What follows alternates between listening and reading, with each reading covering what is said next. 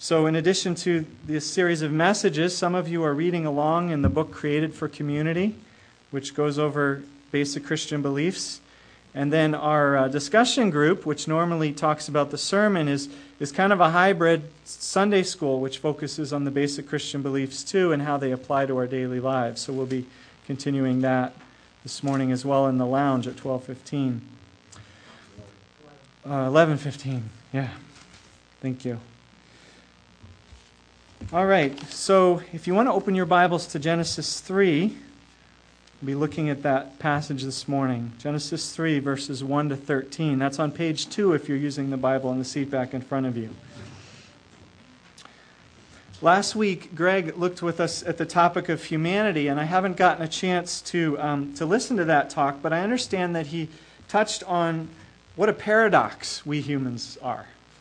That we're gloriously made in the very image of God, and yet at the same time we're frail and we're weak and we're faulty and we're actually capable of the most heinous acts. Novelist Walker Percy is someone who has powerfully explored this paradox, and in his book Lost in the Cosmos he asks a number of probing questions. Here are two of them. He asks, how is it possible for the man who designed Voyager 19, which arrived at Titania, a satellite of Uranus, 3 seconds off schedule and 100 yards off course after a flight of 6 years, how is it possible for such a man to be one of the most screwed up creatures in California?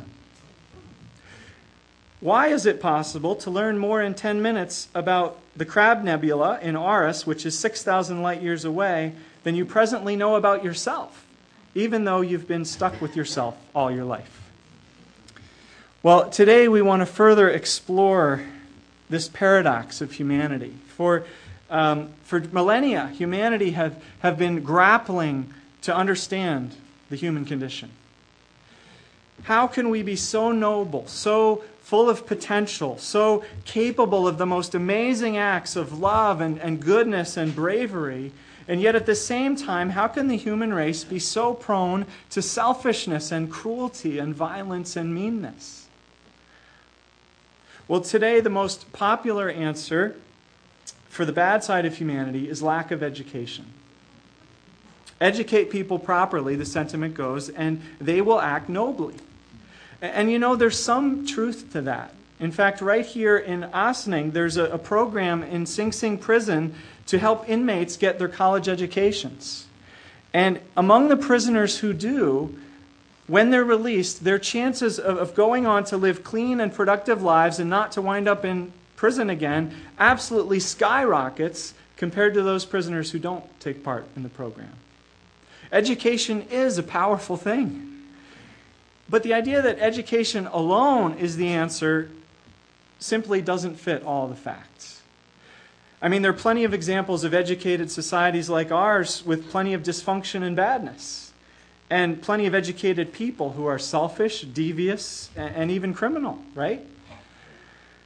So if lack of education alone isn't the answer to the negative side of human behavior, then what is?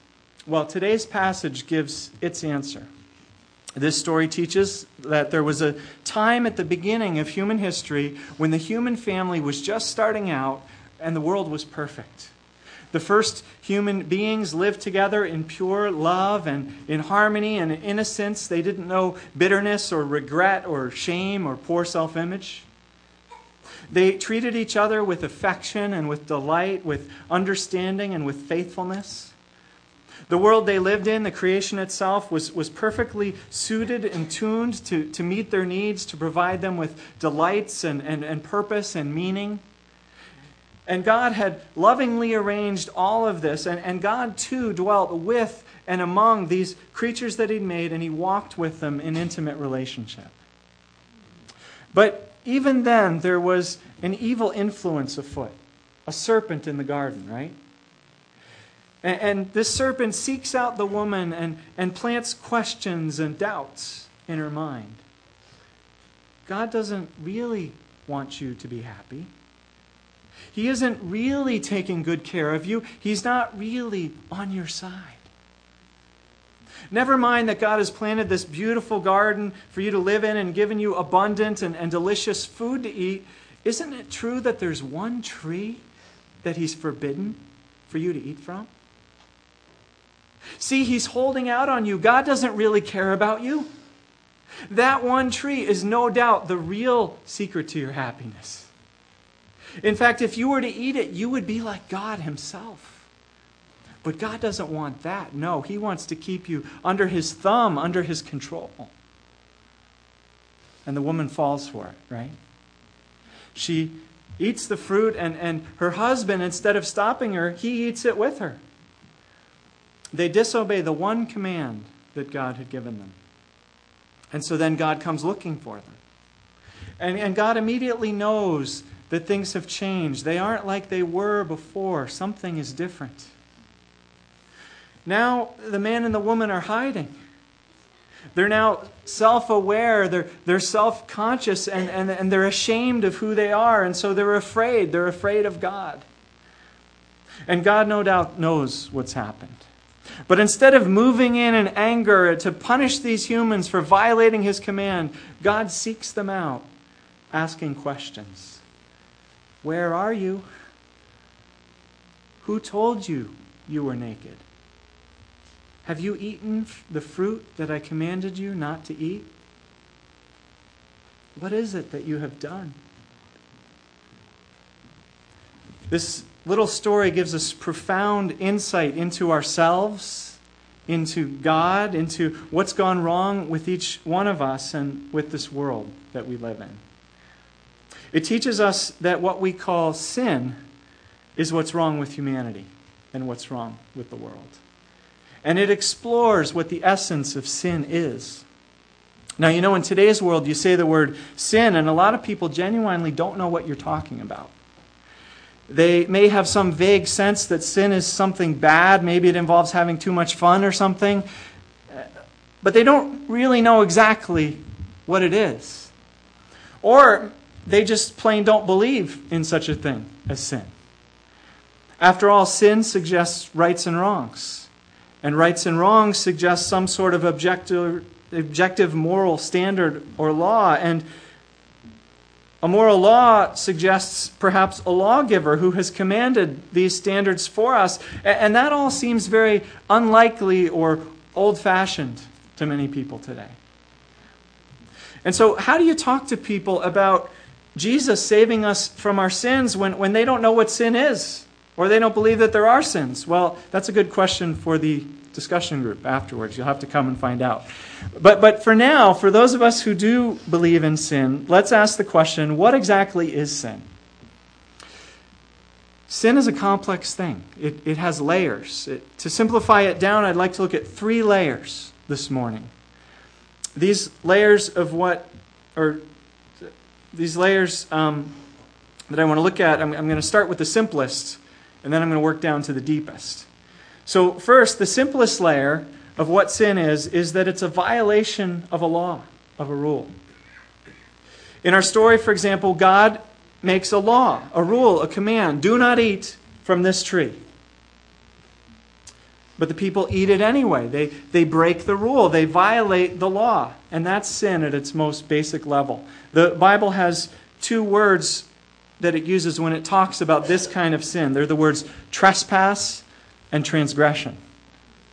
Like the signs that the New York Water Authority have put up along the wood line behind the building here.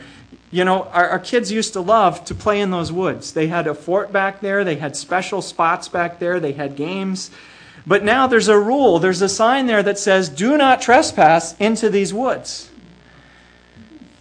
A rule draws a line, and it says, don't cross this line. And when God makes a rule, draws a line, and we cross that line, that's a sin. The Bible makes a number of rules, doesn't it? Don't murder. Don't steal. Don't gossip. Don't fail to be compassionate and open-handed toward the poor. And when we break one of these rules, even once, even a little bit, we have sinned, according to the Bible. Now, to explore this further, I want to show you a clip from the movie The Cider House Rules. This is a story, if you haven't seen it, about a young white man named Homer. You'll see him at the beginning of the clip. He grew up in an orphanage, and he was groomed by the doctor who is the head of the orphanage to be his successor one day. And so Homer is highly educated. But growing up in an orphanage, he's naive and he's inexperienced about the outside world. And he decides to go out and to experience the world, and he winds up getting a job picking apples.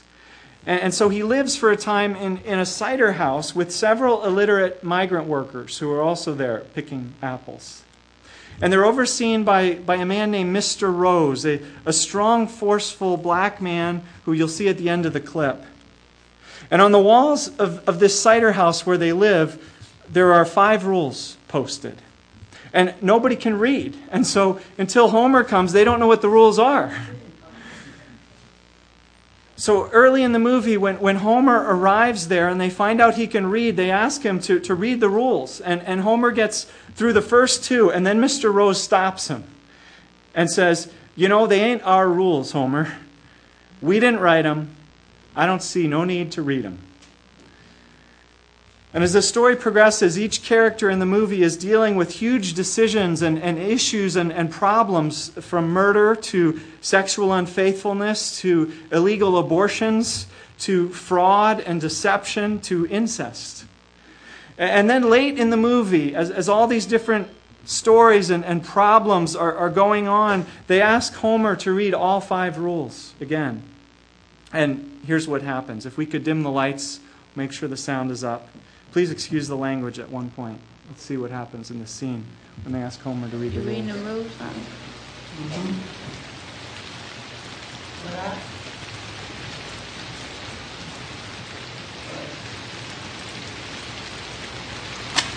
Please don't smoke in bed.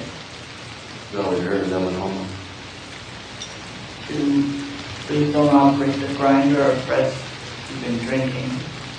3, please don't go up to the roof to eat your lunch. Oh, that's the best place to eat lunch. 4, please, even if you are very hot, do not go up to the roof to sleep. When they then go up to the sleep, it must be great. Then we don't do this, so we don't move. And the last one. There should be no going up on the roof at night.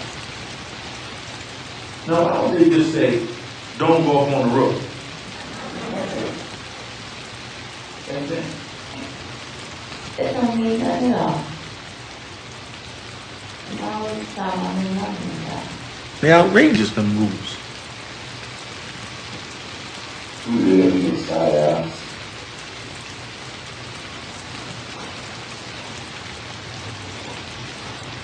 Line up those apples.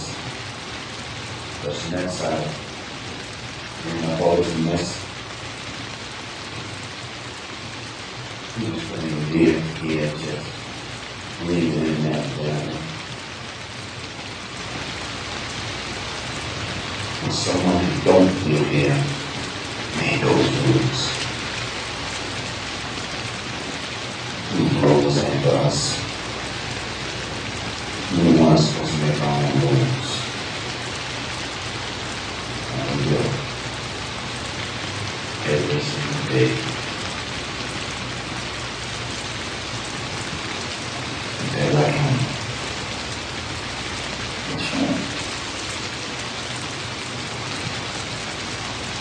The law is letting me so, but I don't do it.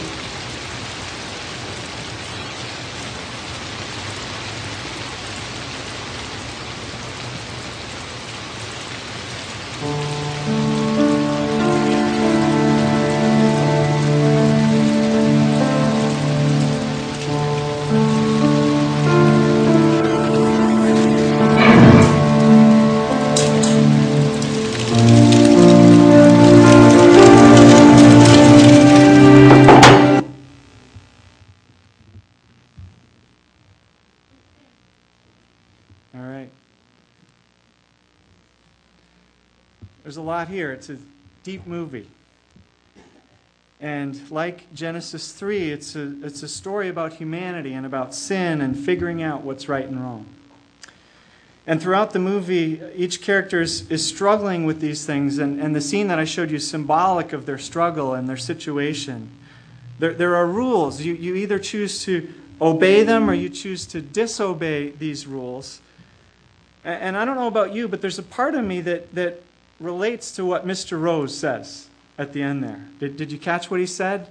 He says, who lives in the cider house? Who grind up them apples, pressing that cider, cleaning up all this mess? Who just plain live here? Just breathing in that vinegar. And someone who don't live here, make them rules. These rules ain't for us. We the ones who's supposed to make our own rules, he says. In other words, the rules seem out of touch with reality. They're made by someone far off, detached, who isn't one of us, who doesn't understand, who doesn't have our best interests in mind. The rules feel foreign, they feel arbitrary, they feel imposed. It seems like we could do a better job of making up rules for ourselves, rules which make sense to us. And that's exactly what the tree of the knowledge of good and evil in Genesis 3 is about. When they eat from that tree, Adam and Eve are saying to God, we know better than you what the rules should be. And so from now on, we're going to make up our own rules. We're going to decide what's right and what's wrong. You know, the heart of sin isn't so much that we insist on breaking the rules. It's that we insist on making the rules. That's what the serpent was encouraging Eve to do in the garden by eating from that tree, the knowledge of good and evil. To not trust God to make the rules, but to rather become like God by defining for herself what was good and what was evil. And I have to tell you, I've done this far too many times in my own life. But I sugarcoat it. You know, I tell God, yes, you're God, you deserve to be obeyed, and I'll obey you except when I won't. But I'll obey you most of the time. But what I'm doing is this. I'm saying to God, okay, let's get in the car and we'll go where you say to go. But just in case, I'm going to drive, okay? And you tell me where to go, and I'll go there. But I'm going to keep my hands on the steering wheel. That way, just in case you say to go somewhere that I don't think is a good idea, I can overrule you, and I can go where I think is best. I reserve the right to make the rules. And yeah, you've got a lot of good input. Thank you, God. Now, why do I do that? It's because I don't fully trust God. I don't trust that He fully has my good in mind. I don't believe that He really was thinking about my best interests when He made the rules. I don't believe that He really understands what it's like to live in the cider house. But here's what I'm missing when I think that way. Two things. First, I'm forgetting that God made the world. That He's the world's creator, that He's my creator. I'm forgetting that God knows how it's all designed to work and how it can go off the rails, and that the rules are God's instruction manual aimed to keep us all healthy and whole and even happy, to help us to keep everything running smoothly and optimally. The second thing I forget when I want to make up my own rules is that God did come down and live in this world. That in Jesus, God did come down and live in the cider house. That God does know what it's like. And so the rules are not some arbitrary imposition from outside, but rather they're written and they're upheld by one of us. Someone who really understands the human situation. So that's sin. It's violating God's rules. But that's only the surface of things, believe it or not. There's a deeper layer. And that is, second, that sin is violating a relationship. In fact, we learn from the New Testament, especially in Paul's writings, that for us today who live after the time of Jesus, the rule's primary purpose is to point us to the relationship. The rules are only still there to teach us the mind of God, to teach us the heart of God, but the rules no longer have authority in and of themselves to condemn us when we break them, because Jesus has taken the penalty for breaking the rules. God came in Jesus to the cider house to live among us, to experience what we experience, to teach us how to live, and to reconcile our relationship to Him. Not to get us to be better rule keepers, but to restore our relationship with God. We see this relational dynamic in Genesis 3. It used to be that God walked with the man and the woman in the garden, that they enjoyed relationship. But then the man and the woman doubted God's goodness and His intention toward them, and they struck out on their own, and then before they knew it, they were hiding from God. The relationship had been broken. Intimacy and delight were replaced with shame and with hiding. Sin goes beyond violating God's rules. It involves violating our relationship with God. Now let me give you an example of how this works. Let's say my wife made a rule on our wedding day. If we could have the next slide. Yeah. Let's say she made a rule, no cheating on me. Fair enough? Now, if I do cheat on her, I'd be violating that rule. But much more than violating the rule, I'd be violating the relationship, right? I'd be breaking her heart. I'd be straining the relationship. I'd be creating distrust big time. No wonder God uses this very image for His relationship with His people, especially in the book of Hosea. If you're familiar with that story, God instructs the prophet Hosea to go out and marry a loose, unfaithful woman. And when she then leaves Hosea later for other lovers, God says, "See, that's exactly what my people have done to me." God's people at that time were leaving the worship of God. They were leaving God to worship a Canaanite god called Baal. They were embroiled in political intrigue. They were trying to figure out how, through various alliances, to avoid being dominated by the growing Assyrian Empire. And instead of turning to God and trusting God, they were trusting in Baal, and they were trusting in their own political strategies and machinations. Their leaders were using deception and corruption, whatever it took. But they had no interest in trusting God. And God says through the prophet Hosea, "You are like an unfaithful bride. You've run off after other lovers, and you've left me here with a broken heart." Sin is a violation of relationship. Remember that the next time you're tempted to do something that God disapproves of. Don't just think you're breaking one of God's rules. You are doing that. But realize as well that you're actually breaking God's heart. That God loves you, that God wants to be close to you. He wants to be close with us, and our sins just push Him away. They disappoint Him. They break His heart. They cause Him anguish. And our sins seldom just affect our relationship with God. They usually also affect our relationships with other people. We see that in the garden with Adam and Eve too. After they eat the fruit, they hide from God. But not only do they hide from God, no sooner is their relationship with God broken that they start blaming and accusing one another, pointing their fingers at one another. And then Cain kills Abel, and the cycle of sin and broken relationship just continues among humanity. You see, God created the world as a perfect whole, a perfect web of relationships. You could think of it as God's creation as a spider web, as a fragile, beautiful web with dew on it, glimmering in the morning light. And God is at the center, and we're each connected to Him as we're connected to each other. And around the edges, we're also connected to the creation that God has made. The world is finely tuned to support us, and yet it depends on us to conserve it, to steward it. And when we break that first relationship with God, who's at the center, we very quickly, all those other relationships begin to fray and to unravel too.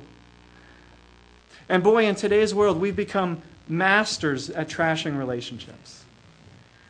After all, today, the individual consumer is king. He should have what he wants. Her money is hers to spend how she likes. He can be anything he wants to be. She can go anywhere she wants to go. We're free. We're free to pursue happiness for ourselves. And when relationships get in the way, as they often do, we can just kick that other person to the curb. Just like they're any other product that we get from the store. As long as they provide what we need, meeting our needs for sex, for romance, for excitement, for companionship, for financial support, for stroking our egos, then we love them and we stick with them. But when they fail, we move on. And we treat the environment that way too. We don't, by and large, make our decisions about land based on the affection and the appreciation that we have for that land, or our responsibility before God to care for that land and what lives on it. No, that sounds too sentimental. It sounds too contrary to progress. No, we use the land. We extract the resources, and when they're gone, we move on. We run roughshod over relationships all over the place. It's sin in its rawest form, violating relationships for our own selfish and our own arrogant ends. And we've so mastered this approach to life in today's culture. We're so good at it with our technology and our power that it seems so normal and so right to us. So sin is more than violating rules. It's also violating relationships. But it's more than that too. Believe it or not, there's still a deeper layer. That is, third, sin is an inner bentness. An inner bentness. This layer is deeper still because now it's not just about our actions. It's not even just about our words or even our thoughts. Now it's about our very hearts. Before we do anything, before we say anything, before we even think anything, there's already sin there in our hearts. Last week we were at Harvey Cedars Bible Conference, and two of the teenagers who were there got into a bike accident. They crashed into each other. And they were okay, but their bikes were not so lucky. And I saw one of their bikes. The wheel looked something like this. Bent. Now, how do you think a wheel like that rolls? Not so well, right? Not very smoothly, not very comfortably, not very straight. And morally speaking, that's what each of us is in our hearts. We're bent, we're crooked, we don't roll straight. Especially when we're living at high speeds like too many of us are. We can't stay on the narrow path, the straight and narrow. We keep thumping and we keep wobbling off the road and into one moral ditch or the other. We're twisted, we're crooked, we're bent. The wonderful image of God in us that Greg looked at with us last week has become marred and distorted. We're bent away from God and we're bent in on self. And the Bible has words for this kind of sin, especially in the Old Testament where the Hebrew language is so vivid. Words like iniquity, which literally means bent or crooked. Words like perversity, crookedness, depravity. We still talk about crooks, crooked people. And so this crookedness, this bentness prevents us from being what God longs for us to be, and the Bible has other words for that. Words like upright and straight and having integrity. Sin at its deepest level isn't just what we do or even what we think, it's also who we are. Now, it's not all of who we are or even the essence of who we are, thank God. We're not all bad. We're not all crookedness. As Greg stressed last week, God has created us in His own image to be glorious and noble and awesome, and we still are. But we've also become bent and crooked and warped, and we need God to straighten us out again. And you know, over the years, I've become more and more aware of my own sinfulness, my own bentness. I think it has something to do with life experience, with realizing how I handle various of life's challenges as they come along, and being disappointed with how I've done with some of them. Of course, getting married was a big eye-opener as to who I really was inside, both an eye-opener for Anne and for me. And having kids was another eye-opener. The parents are all nodding. Yeah. I assume about themselves, not about me, maybe both. And you know, I'm so aware of my bentness today that it's tempting to despair and just give up on trying not to sin. I mean, I can be so overwhelmed by how there's a taint, there's a faultiness, there's a bentness to so many of my thoughts and my motivations. There's so much sin in me. What's the point of trying not to sin? But what I also need to remember, what I try to remember, is that God is at work in my life in two ways. First, He's teaching me to drive straight even with a bent wheel. Or as the saying goes, God draws straight lines with crooked sticks. He's teaching me how to do what's right even though my heart doesn't always want to. But more than that, second, God is actually straightening me out. I'm less bent than I used to be. Because God is faithful. God is at work in me. He's redeeming that wonderful potential that He put in me when He created me. He's making me whole again. He's teaching me to love. He's teaching me to be generous. He's teaching me to be courageous about the right things. All right, well, I'm out of time. There's a lot more we could say about sin. I mean, I've only touched on individual sins. I haven't even gotten to structural or systemic sins that are in this world. But again, you'll have to come to the discussion group for that. So here's the challenge I want to leave you with. Has God shown you anything new today about your own sin? Has He pricked your conscience about anything? Will you confess it to Him? Will you admit it to Him? He already knows it's there. You might as well. And then will you get your eyes back on Jesus, who God promises is faithful and is just and will forgive us from all of our sins and cleanse us from all unrighteousness. Let's pray.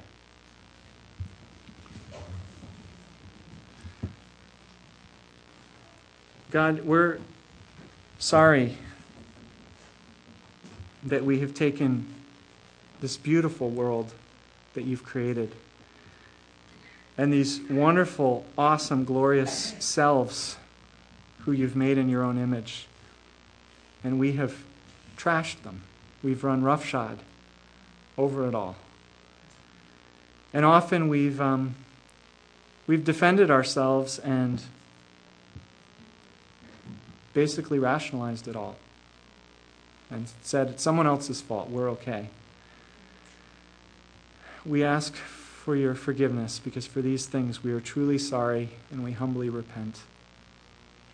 We ask that as we go day by day, that You would show us more of our sin so that You can straighten it out, so that You can cleanse it, but even more so that we can look to Jesus and experience You're calling us to greater things. You're straightening us out. You're purifying us and remaking, restoring the image of God in us so that we can better reflect You, so that we can live more whole and lovely and beautiful lives. In Jesus' name, amen.